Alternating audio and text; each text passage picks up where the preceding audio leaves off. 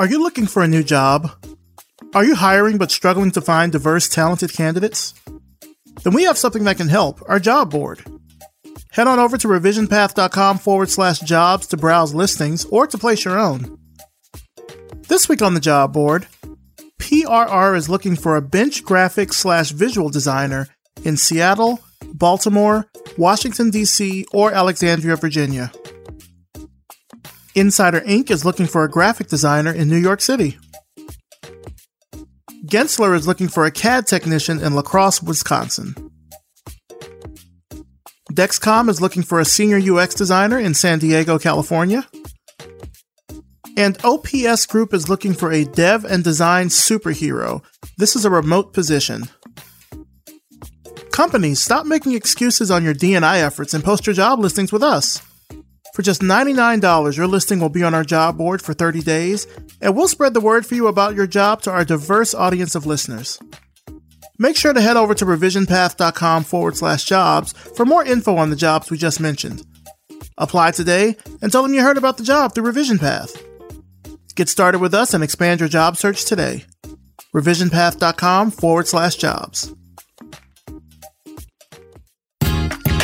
You're listening to the Revision Path Podcast, a weekly showcase of the world's Black graphic designers, web designers, and web developers. Through in-depth interviews, you'll learn about their work, their goals, and what inspires them as creative individuals. Here's your host, Maurice Cherry. Hello, everybody. Welcome to Revision Path.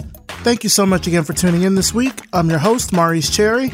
And before we get into this week's interview, I just want to talk briefly about our sponsor for this episode, Facebook Design. To learn more about how the Facebook design community is designing for human needs at unprecedented scale, please visit facebook.design. Now let's get into this week's interview. I'm talking with Fred Noland, a visual storyteller in Oakland, California. Let's start the show. All right, so tell us who you are and what you do.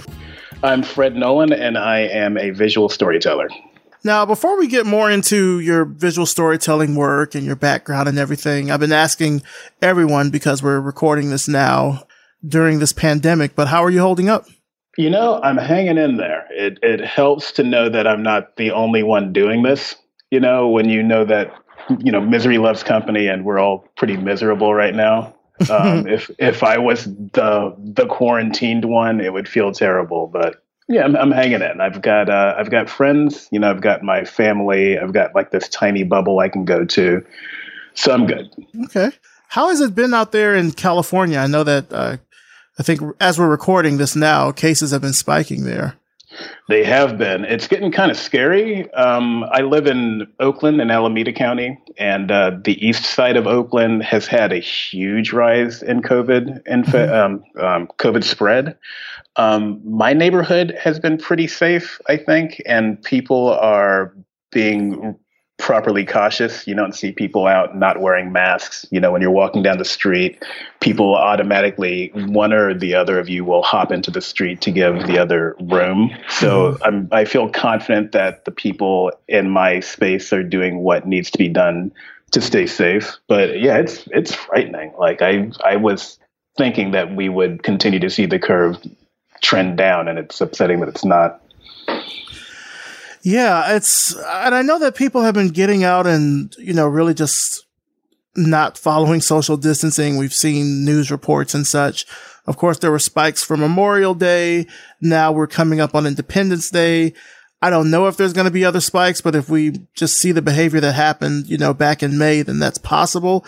It is scary, especially, I think California is probably better than a lot of states in terms of the mandate for wearing face masks in public and such. Like, here in Georgia, they don't care. They do not care. We had about 3 weeks of lockdown, and then they were like, may the odds be in your favor after that. Yeah. There's been resistance in the more rural areas of California. So you go out to Marin, or you go out to like the Central Valley, especially. I guess it kind of follows the political map. So the more conservative the area, the more resistance there is to taking basic precautions. Yeah. Speaking of the pandemic, the way that I found out about you was I saw one of your comics in the New Yorker, and I'll link to it in the show notes, called Pandemic Induced Malaise. Oh, yeah, and, nice. and it resonated with me because I saw it right at the time when I had been laid off from my job, and I was feeling all of these things at once. Yes, that was one of those funny times when, like, every once in a while you get lucky and you kind of catch the pulse of what's going on, and that was one of those moments, like, where I could, like, kind of relate to the goings on of everybody else. How have your days been? My days aren't that changed, honestly, because I work from home anyway. Mm-hmm. And I tend to be kind of a loner, so I don't like, I'm not a real social butterfly. The way in which it has been difficult is I'm single without any possibility of not being single for the known future, like who knows how long. Mm-hmm. So that's been tricky. How did you get started with doing comics with the New Yorker?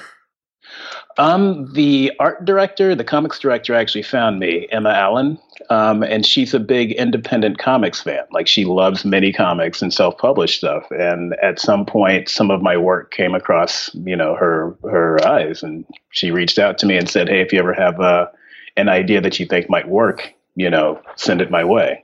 Mm-hmm. And yeah, I could not believe my luck, because, I've been doing this for a long time, and it has gotten me,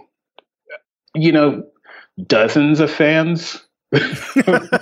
Like, it was always something that I did because it's just what I do. I enjoy creating, I enjoy making those comics. I would just do it at night, and I had no idea that it would ever lead to something bigger like this. So you've done a few comics now with the New Yorker. It sounds like you pitch an idea to them, and then they sort of decide if it's good to go. Okay. Yes. Yeah, you send them, basically I just send them like a pretty rough sketch, because they know how comics work. They don't need anything that's too detailed.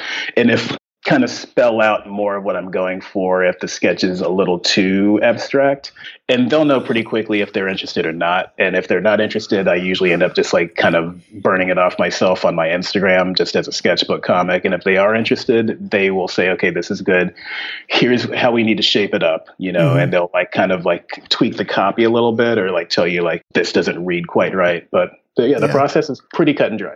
And, the good thing about the New Yorker, it's like one of the only, probably now actually the only print periodical that's still really known for comics. It is. Yeah. It got that reputation, probably 20, 25 years ago when what's his name? Art Spiegelman was associated with the magazine. Because, like, I know, of course, people know about comics through, like, Mad Magazine. And I remember seeing probably some other just, like, newspaper comics and stuff. You read that thing. But, like, of course, everyone knows the New Yorker comic. That's a mainstay when people think about comics in this country. Definitely. Yeah. Spiegelman brought in people like, what's his name? David Mazzucchelli, and like a lot of like Chris Ware, like kind of the heavy hitters in the independent comic scene. Whereas, the New Yorker before had just very New Yorker cartoonists in it, that kind of dry irony. Yeah. And it kind of expanded the palette a little bit. So you still have that. You still have that New Yorker, the New Yorker style comic. And online you have that more independent, more long form storytelling, which is what I do. What are some of the other projects that you're working on? Right now, I am working on, about a year and a half ago, 2 years ago, I started working with this company called People Power Media, which is a nonprofit in San Francisco that works around housing issues in the area. And I collaborated with them on a series of animations that were done on the web. They're on YouTube and they're out on DVD, et cetera, in several translations now, because it's issue that's applicable, across the country and across the globe. It's housing scarcity in populated areas, where you want to live is just a huge problem that has just blown up increasingly over the years. So I worked with them on an animation doing the storyboards, the asset creation, character design, like art directing, just several hats. I did everything except for the actual nuts and bolts animation. And they were just this amazing client. The honestly the best people I've ever worked for, just great to work for. And now they have another project that they're working on that's a book along the same lines. And I'm working on illustrations for that book. That's the main project I'm working on right now. How do you go about finding new work? Is it just a matter of pitching, or is there another way? A lot of it comes down to the, I just realized what I was about to say. A lot of it comes down to the N word, but it's not the N word, it's networking. Okay. I mean, shit, it could be, hey, I don't know. I'm asking, but. Yeah, it's networking, and I'm terrible at networking because, like I said, I'm kind of a loner. I tend to be kind of quiet. I'm pretty introverted, so I'm not this great person to go out pitching myself. I just am this person who puts work out into the world, you know. And fortunate with the illustration work that I've gotten, I have a good relationship with a few important people who have managed to put me in touch with some other people. Like, so one of them is this guy, Andrew, who is the director of the Cartoon Art Museum in San Francisco. Mm-hmm. And a lot of people, when they're looking for artists in the animation or comic style, will start there and say, hey, do you know any artist who would be good for this? And my name has popped up in that circle a few times, and it's worked out well for me.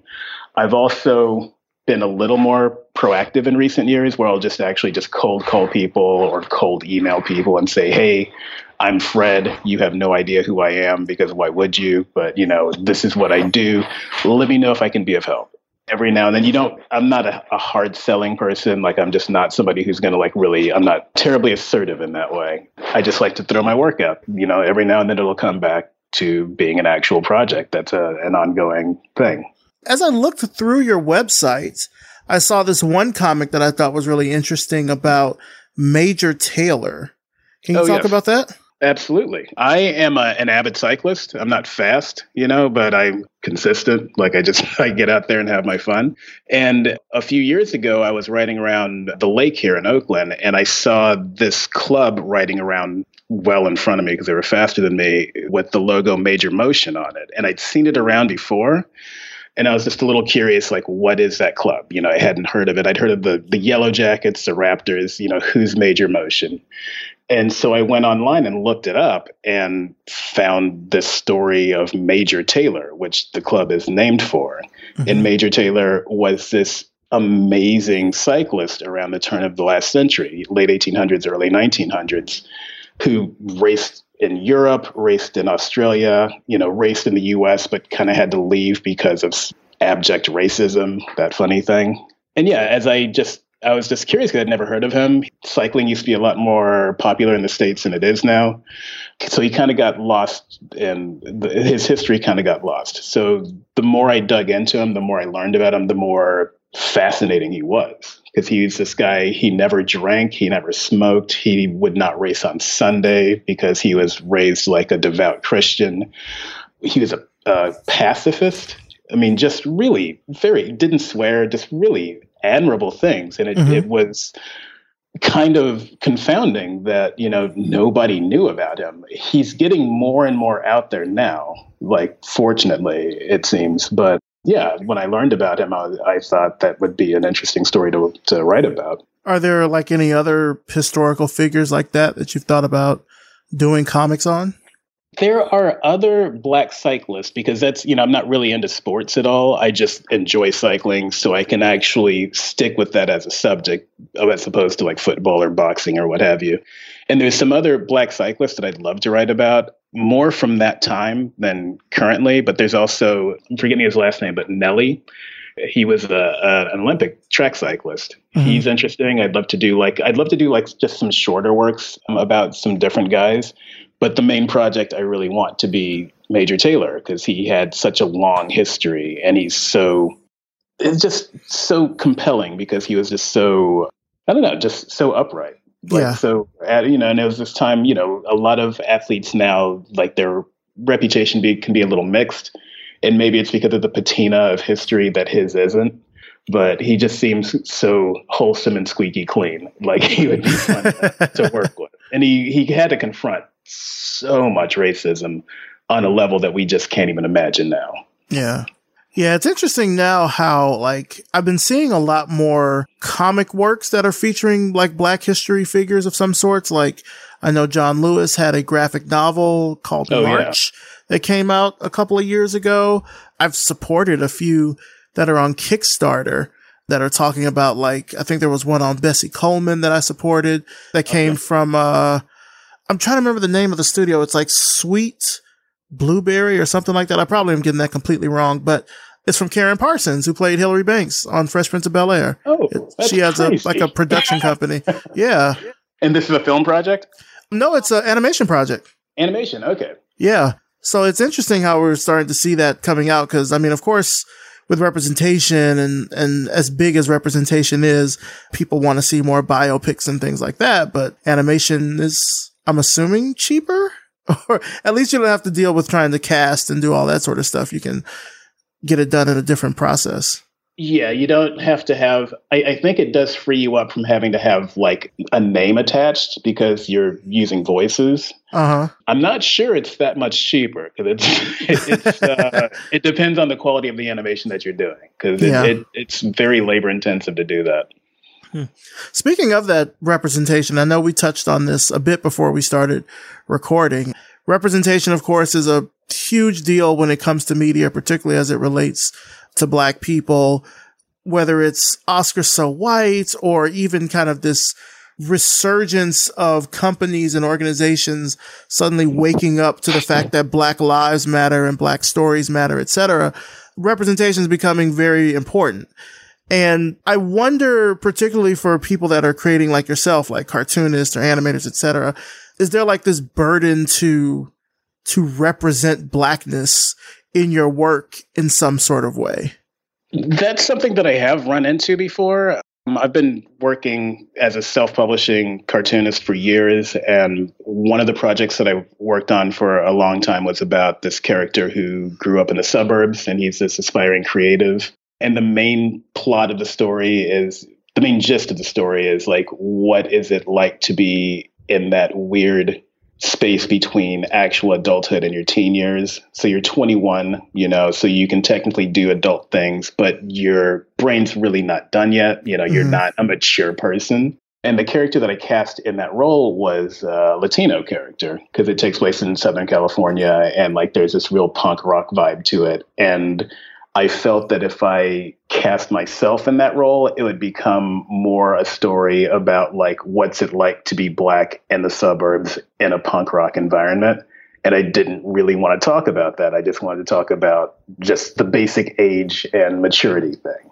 And I would get called out on that on occasion, like, why don't you write about more Black stuff? And my response would be like, I do write about Black stuff. It's autobiographical. Why don't you buy that stuff and let me write about this other stuff that I feel like writing about? Yeah.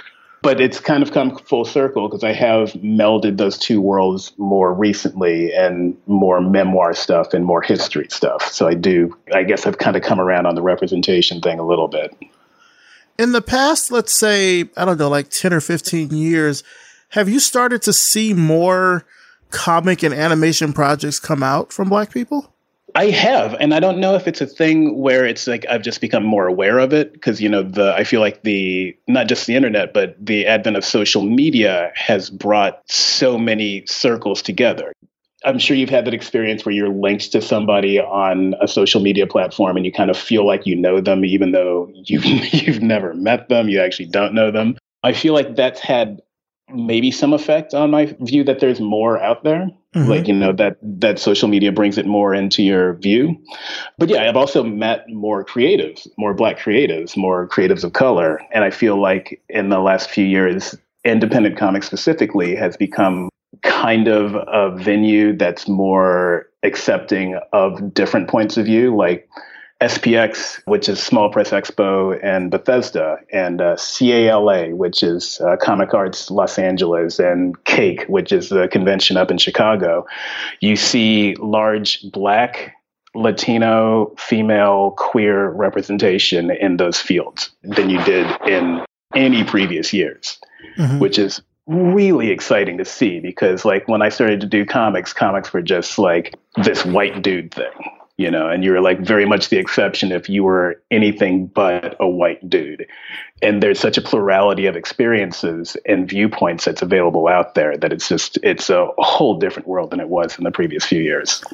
It also feels like, animation styles have changed. Animation and comic styles have changed. They've become a lot more, what's the best way that I can describe it? I'll say approachable. They've become a lot more approachable. Yeah.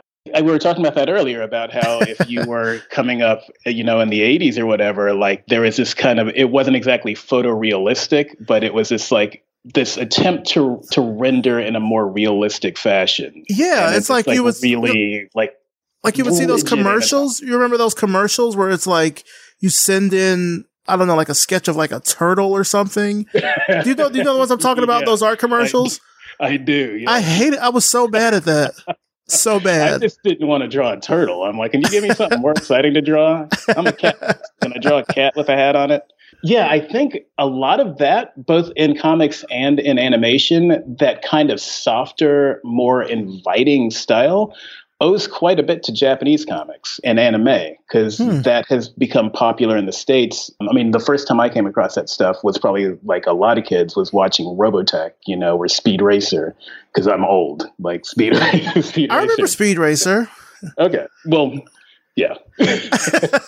I remember it when it was new. When it was in first run. But yeah, so that was anime that just started to slowly leak into the mainstream here in the States in the late 70s, early 80s. And it's become this thing that really, it kind of gained momentum because it is the manga style of storytelling is extremely efficient. It doesn't get hung up on the same level of detail and the same adherence to the strict anatomy, etc., that Western art has. So there's a way that it's really inviting, and it really makes a point of telling the story more with the pictures than with rigid picture and a lot of copy, a lot of dialogue. So it just flows a lot easier. And I think that is the influence, those two influences, anime and manga, are what have come in and like started, you saw it in the 90s with Batman, the animated series, like that had a kind of softer, still heroic and still very exciting, but that softer, more inviting style of drawing. I think that might have been the first cartoon series that I saw that really, like as you're saying, like it's very inviting. Like I feel like it really invited me into the story because of how simple the characters were, but yet how detailed the plot was. Like I remember Robotech. I grew up on like that stuff, Dragon Ball. I grew up also in a very like religious household. So we watched Superbook, which I don't know if a lot of people know about Superbook. Superbook is like this like 80s Japanese anime, like Bible stories. There's like these two kids and they had this robot and they had this like computerized Bible. It was very, very odd. Yeah, that's canon, and Jesus said unto the robots, go forth. Yeah, and everybody was white. It was crazy. Yeah. There was every Jesus in full representation. But then even the cartoons back then, like Transformers, GoBots and things like that, it was a very kind of not hyper realistic, but a very realistic sort of look. Unless it was very kid-like, like Shirt Tales or something like that, if it's skewed to that end. But then as the 90s came about, you saw like Teenage Mutant Ninja Turtles and Tiny Toons, but then Batman the Animated Series came out and I was like, oh, what is this? Like the style of the characters and the plot and everything, it blew my mind. Like it was the first time that I saw that animation could be something different than like this kind of very perfect sort of presentation that I had seen before. Cause I was really interested in drawing and cartooning and all that stuff. And I was like, I can't draw like that. So let me just give it up.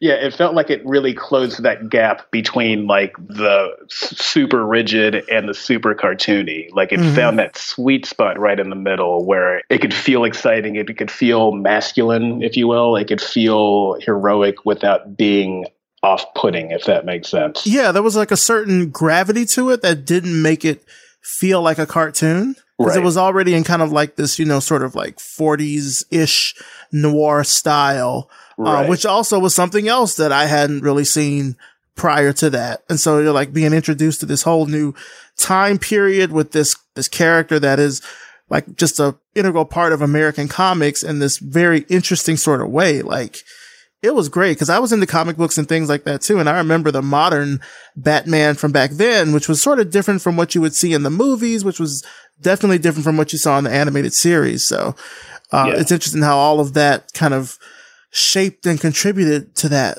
And even if you look at animation now, like, it's so varied. I know people give Cartoon Network a lot of shit because I've heard of the whole Cal art style of animation that happens at Cartoon Network. And some of the stuff I've seen, I've been like, I could do that. I mean, I'm not great, but I was like, I could do that. But like the fact that the animation is so kind of loose and open in a way that allows for more exaggeration, like your imagination almost is able to fill in the gaps. Exactly. Yes. Because, you have to, that's one of the things that I find is lacking in. You'll see that with people who are just beginning their journey as artists, is that they want to spell everything out. And it's like, you have to let the reader do some of the work. You give them buy-in, give them an entrance and like give them the structure. But the reader should do a lot of that filling in himself or herself.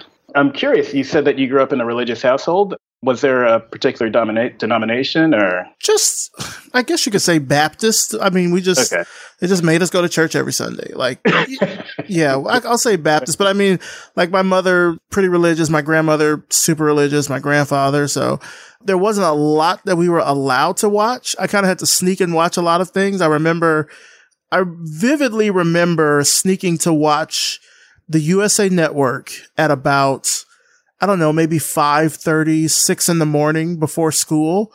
And they would show one episode of Sailor Moon and one episode of Dragon Ball. And like, that was like my fix for the morning, were those two cartoons. Well, it's funny. It's funny now because I'm past it, but my father was a Church of Christ minister. Okay. So I grew up with some real fire and brimstone in my childhood. Are you from Oakland originally? No, I'm originally from Ventura, California, which is about an hour north of LA. My parents are both Southerners. Like my father was from Alabama and my mother is from Little Rock, Arkansas. Okay. And we spent a fair amount I spent like maybe 10 years in Texas before returning to California. How was it in Texas? Bad. Okay. Well, it's funny because my mother was an English teacher. And so I've got a sister, older sister and brother. And my mother wouldn't really allow us to speak any old way, but she also didn't really teach us the importance of code switching.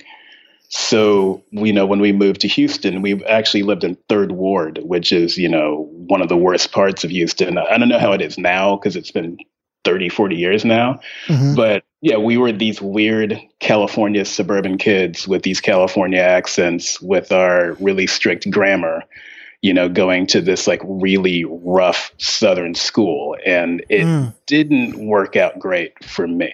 I think my sister did a little better. Like socially, she's a little more adept, but I just ended up getting my ass kicked a lot. Oh. Which is why I'm a cartoonist. I was about to ask you, like, was drawing like a big part of your childhood? It was a huge part of my childhood. And it actually, when we lived in Houston, it was one of the ways that I managed to get some kind of social cachet. Because like people realized that I could draw when I was like 6 or 7 and they would commission me to like draw Fred Flintstone or something. Mm-hmm. And that did improve my social standing substantially. Like that I had this talent that I could exploit. What was kind of your first real job once you graduated from college? I didn't actually graduate from college. Oh, okay. I'm proud of being a 3-time junior college dropout. Okay. When you were kind of pursuing doing art growing up, did your family support you in doing that? They really wanted me to. So my sister is an accountant, and she graduated cum laude from high school. Like she was a really great student, really disciplined, and I was very much the opposite. Like I was this really kind of like dreamy, like ADHD kid who just like I just had this very rich fantasy life, and it would very much get in the way of my schoolwork. And they really wanted me to figure out something. They were worried for me having, an actual career. I don't think they were worried about me ending up in prison or anything, because I was just never so inclined. But yeah, they wanted me to figure out something that I could do that I could actually make a living from. And all I wanted to do was make art. That was all I was ever interested in. And at some point when I went to school, I was like, okay, I'll study marketing, because marketing it's got market in the name. It's got to be a marketable. And then when I was studying it, I realized, there's a lot of graphs and math involved. I was like, that's not going to fly. I can do enough math to balance my checkbook, but I'm just not interested past there. I can line out the squares on a page for drawing comics, properly, but past there, I just couldn't. So I just started going to school, just studying skills. So studying art, studying like the different Adobe programs that I could go out and apply. And long story short, my first job when I got out of school, like when I was like, I'm done studying this, I'm going to go out into the world, is I went and started working as an imaging technician for a newspaper. So just scanning and correcting images. Mm. When did you sort of know, and this could have been, prior to this job that you're talking about now, but like, when did you know that this was what you wanted to do for a living? Like, you want to be an artist? It was never a question. Like, it was, as long as I can remember, that's all I wanted to do. Mm. Like, going back to, I guess when I was 6 or 7, I was like, this is what I need to do. And it kept getting pushed down, and it kept getting redirected, and it kept being like, you can do that on the side. And, I did figure out a way to make a living as a creative before I could just make a living as an actual like drawing board artist. So, I worked as a graphic designer and production artist for years, and that kind of scratched that itch, as a way of making a compromise between this creative side and this really commercial, need to earn a living. Mm-hmm. Did you ever sort of see any other like artists or animators that you kind of emulated back then? Oh, certainly. Yeah. The guys that I emulated early on were all kind of the Fantagraphic stable of alternative cartoonists in the 90s. So the Hernandez brothers, Dan Clowes, the guy who did Ghost World, Peter Bagg, Bob Fingerman. A lot of the work that I did, up until the last 10 years, you can really see those influences pretty clearly at times. What is it about that particular style that speaks to you? It's very expressionistic. The only art movement that I have any real connection to that I really enjoy are the Dadaists and the Expressionists. And there's something in the freneticism of that work that just speaks to me. And I think looking back on it now, and I've never really thought about it, I think it's like this ADHD thing where you have like all these other things going on and pulling into this one central theme. So like, the way George Grosz would paint, you would just see all of these other things flying off in planes off to the side to get this one concept across. And it's almost like a cartoon painting, what he would do. And if you look at some of those 90s cartoonists, particularly Peter Bagg, there was like a real expressionist element to it, where it was like the characters were just screaming off the page, instead of just like being static. And they're not flying. These aren't superheroes. These aren't science fiction guys. These are just like really manic Generation X slackers who have no emotional sobriety. And I think that spoke to me. When did you make the move back out to California? We moved back out in 1988. Yeah, I was 15. All right. So you've been kind of there in Oakland the whole time then? We moved back to Ventura, the town that I was born in. And I stayed there till I was 27. And I visited the Bay Area with the person who was going to be my ex-wife, if that makes sense. My future ex-wife. Okay. We visited up here on vacation, and I'd never been. And I was like, we didn't even live together at the time. And I was like, I really like it here. At some point, we should live together and then move up here. And like, that's what we did. Yeah. We moved up here in 1999. Okay. How have you seen Oakland change since you've been there? Because that's 20 plus years now. Yeah, it's changed a lot. It's funny because there's almost nobody here who's a native the natives have all moved to like LA and Seattle and Portland because they all got priced out, or they all just got fed up with seeing what was the San Francisco or the Oakland that they grew up with changing. And I had friends who would tell me how it was living here since childhood.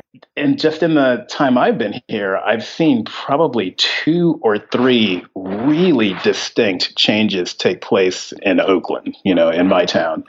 When I moved up here, it felt like we were kind of first wave gentrifiers because I moved up here during the first .com boom. Uh-huh. And I wasn't after that .com money, which is why I didn't end up washing out. I didn't even know about it. I was completely ignorant about it. I moved up here because I just liked it. I liked the vibe. I liked the people. I liked just the way it was visually. I liked that it wasn't so auto-centric like Southern California is. Mm-hmm. So yeah, I just, was just this dumb young kid who was just like, I'm just going to do this. And it's good to be naive sometimes. But yeah, so we moved up for that. And then the first recession hit, the post 9/11 recession hit. Yeah, post 9/11, like there was the recession that came with that. And you saw kind of the rents and the kind of the gentrification wave kind of rolled back a little bit. And then it resumed, with the tech boom, with Google and all that stuff. And that had just a huge impact. You just started to see a tremendous displacement of people out of Oakland. Like Oakland became substantially less Black almost overnight, and you would have people would have to move out to the suburbs because they just got priced out of even the quote unquote bad neighborhoods in Oakland, Fruitvale and West Oakland and like the lowlands, like those started to get priced out. And then you'd have people come in, moving in from who knows where, who would complain about how loud the church was down the street. And it's like, that church has been here for like 50 years, 100 years, who knows? This is part of the fabric of this community, Right.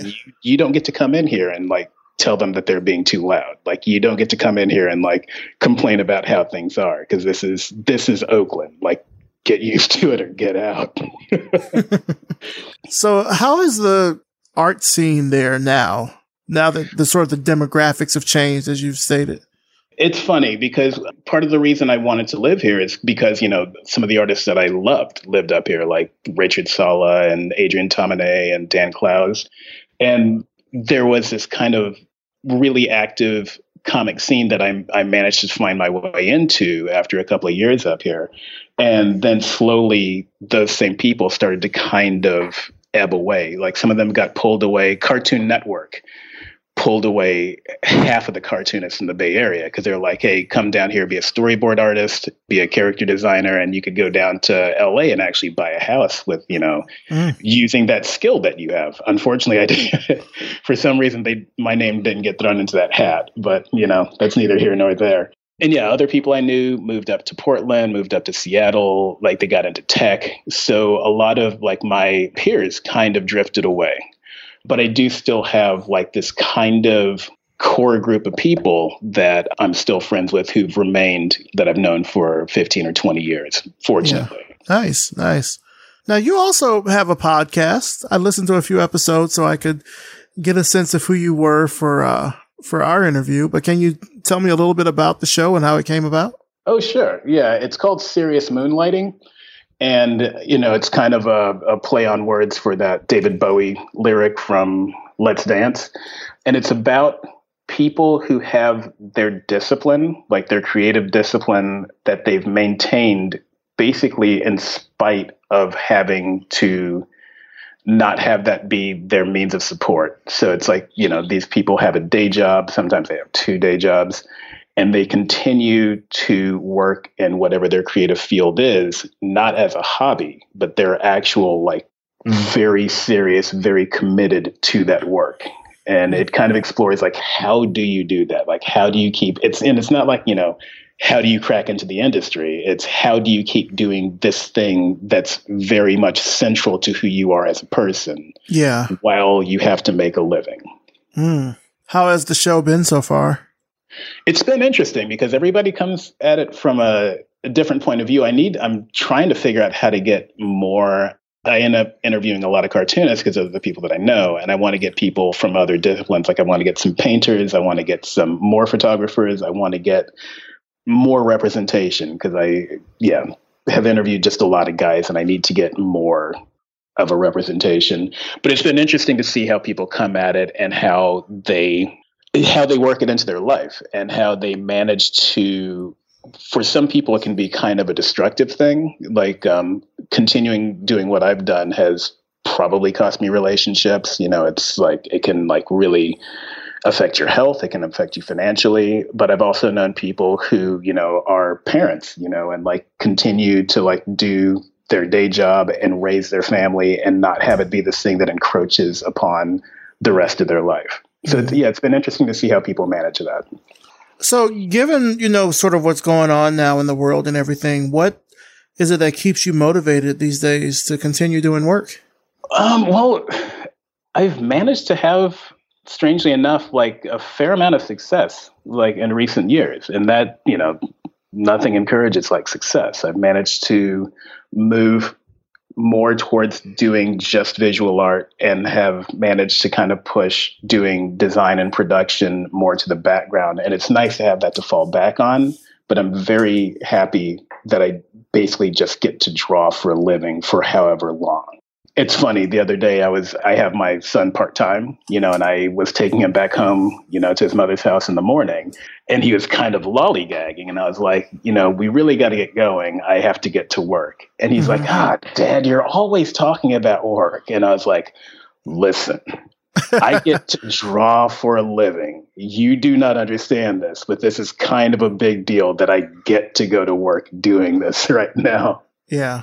Yeah. So I guess it's definitely been encouraging to be able to actually do this for a living. I'm excited for projects that I have. I have more ideas than I have time, honestly. And I just want to do what I can to like bring as much of it into the world as I can in however much time I have. Who knows how long we have. What's the best advice that you've been given about what you do? The best advice I've been given, I don't know. I'm trying to think if I've gotten a lot of advice because I've kind of bumped around and found my way through this. That's a good question. Have you had any like mentors or anything that helped you out? Not as such.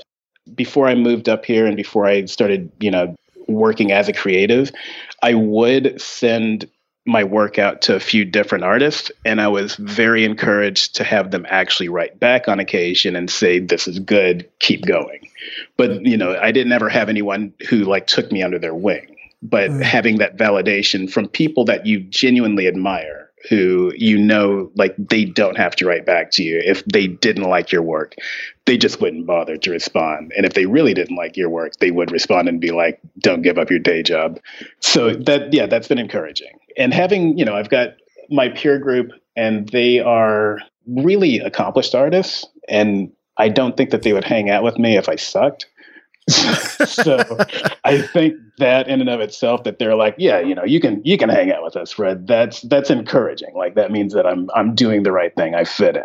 I would say maybe some of the advice that I've gotten is stop doing mini comics. Like you're too good to keep doing this. Try to do something that's beyond that. And I've kind of stuck out the mini comic thing a long time because there's this weird punk rock aesthetic that I have where I like have this weird fear of success, fear of selling out, if you will. And that's really silly at this age. For one thing, there's no concept of selling out in the current, culture. Like that's just not a thing. And I've been reluctant to kind of give that up, but I'm giving it up because I just can't. I need for the work that I produce to actually at least pay for itself rather than be a loss leader for me. Okay. Do you have like a dream project that you'd love to do? Like if you had the time and the money, what would like be your dream project? Well, the dream project, I have a few dream projects, but the main one I'm actually working very hard on realizing right now, and that's to do a Major Taylor graphic novel, to do an actual full biography of him in 250 to 300 pages for the young adult market. And that's something that I've been shopping around and shaping up in the last few years. So that's something that I genuinely hope to realize within the next few months to year to actually get that ball rolling. Yeah, and there's some other projects that I'd love to do after that. Like I'd love to, one thing that like my sister and I have always talked about is doing a biography of our family, because we had this like really weird, just oddball, religious, intellectual, poor, traveling, like the Jodes family. It's funny because I know, like, while our experience is unique, it's not solitary. Like I know other people have had something similar, and I feel like there would be an audience for that, for people who like had to kind of walk this line between like the super religious, really disciplined upbringing and what the world expects of you. Are you satisfied creatively? Do you feel that? I'm very satisfied creatively. I could not have said that to you a couple of years ago, but it's weird to say that. I feel like, am I delusional? I don't think so. Like, I think, being in the New Yorker, getting to like work with like really great clients like People Power Media and stuff, it's very validating, and the work itself is genuinely deeply satisfying. So yeah, it's my hope that I can just keep doing it and keep building on that. So there's a common theme that I'm asking every guest that comes on the show this year. I mean, it's around sort of Black futures and Black futurism, etc. But how are you using your skills to help build a more equitable future? Well, I hope in some way that I'm perhaps leading by example. I think it's helpful if you can see someone who looks like you doing something that you'd like to do. Like, it's helpful to realize that's a possibility for you. Because I feel like when I was growing up, you didn't really have a lot of Black cartoonists. You didn't hear about Black animators. You didn't hear about Black commercial illustrators. You didn't hear about Black editorial illustrators. You didn't hear about Black designers. I was listening to your show, we all kind of end up working in isolation, not realizing that there's others of us out there. Mm-hmm. I'm sure, like, just to a great extent, like, you're satisfying that need as well, like showing other Black people, like, yeah, you can be a creative. There's nothing culturally, I feel like that's not a real thing for us, but I'm here to say that it is, This is my lived experience. So I hope that I can inspire other people to be like, yeah, I can do that or more, like, I don't want to be like, yeah, you too can be like me and live in a studio apartment closing in on 50 years old and make, drawings for a living. I feel like there's so much more that we can do. And I feel like we're approaching, I feel like the wave is building to where we're going to be able to put more people up in that spot to inspire others to keep building on that, to bring more diversity into the field, into the creative fields. Where do you see yourself in the next 5 years? Touring my third successful book. Nice. Yeah, I see myself doing what I do now, just more of it. So continuing, because my attention span's rather uneven, it's really important that I have a variety of projects, and that's what I've managed to do recently, and that's what's working for me. So yeah, I'm hoping to keep doing that, keep having this illustration project and this comics project and perhaps this animation project, like keep those plates spinning. And yeah, just building on that. But I will definitely be just doing what I'm doing now, just more of it. I have no intention of returning to an office. In an emergency, will go back and do design work, but my heart's just not in it. I just want to draw, Yeah. Is that a realization that you've come to, I guess, the older that you've gotten and the more that you've done this, or have you just always felt like that? I had a realization within the last year. Like I was just like hanging out thinking, not being able, it's probably 4:00 in the morning or something. And I'm just thinking, and I'm thinking about how difficult it's been to continue doing this, and kind of asking myself, why am I doing this? Like, why do I keep doing this? And this will sound silly, but I came to the realization in that that moment, that I do this because I'm an artist. Like, this is what I do. Like, that's essential to who I am. Like, I thought of art as a thing that you did, but being an artist is a thing that you are. It colors everything. You don't have a choice but to continue doing this. You're not a whole person unless you keep doing this.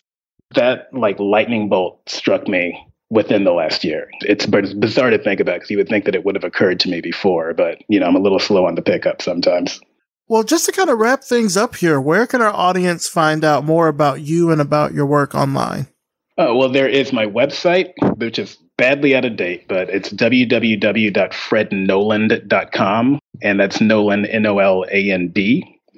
You can find me in two places on Instagram, Fred Noland on Instagram, which is mostly my comics and sketchbook stuff and editorial stuff. And then I spun off a different one that's more corporate animation and infographic works, and that's Fred Noland Graphics. You can find me on LinkedIn. I don't really engage with that all that much. I should probably do it more. But yeah, I've really pulled back from social media in recent years, and I feel that Instagram works for me, like as an interface. Facebook and Twitter were just garbage fires.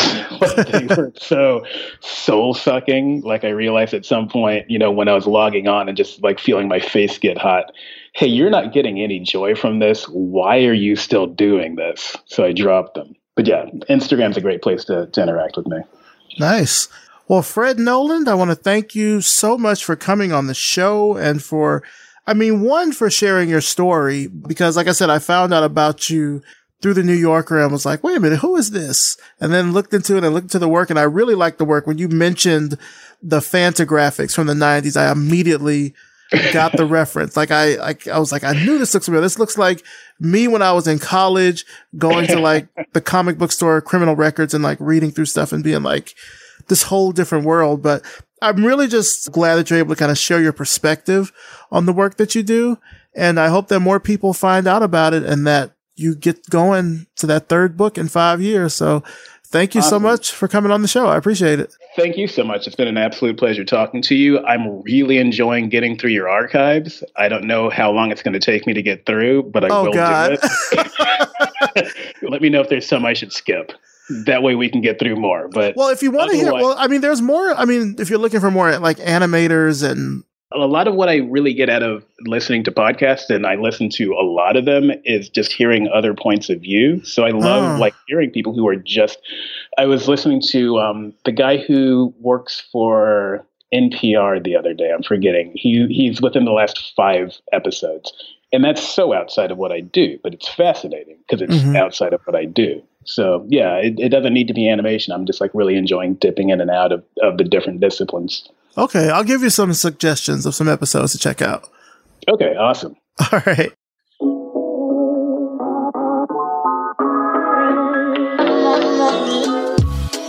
Big thanks to Fred Noland, and of course, thanks to you for listening. You can find out more about Fred and his work through the links in the show notes at revisionpath.com. And of course, thanks to our sponsor for this episode, Facebook Design. To learn more about how the Facebook design community is designing for human needs at unprecedented scale, please visit facebook.design. Revision Path is brought to you by Lunch, a multidisciplinary creative studio in Atlanta, Georgia. Are you looking for some creative consulting for your next project?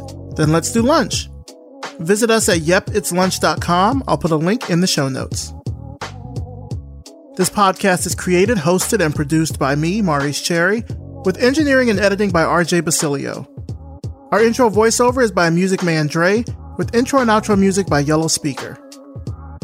So what did you think of this episode? Hit us up on Twitter or Instagram, or even better, by leaving us a rating and a review on Apple Podcasts. I'll even read your review right here on the show. As always, thank you so much for listening, and we'll see you next time.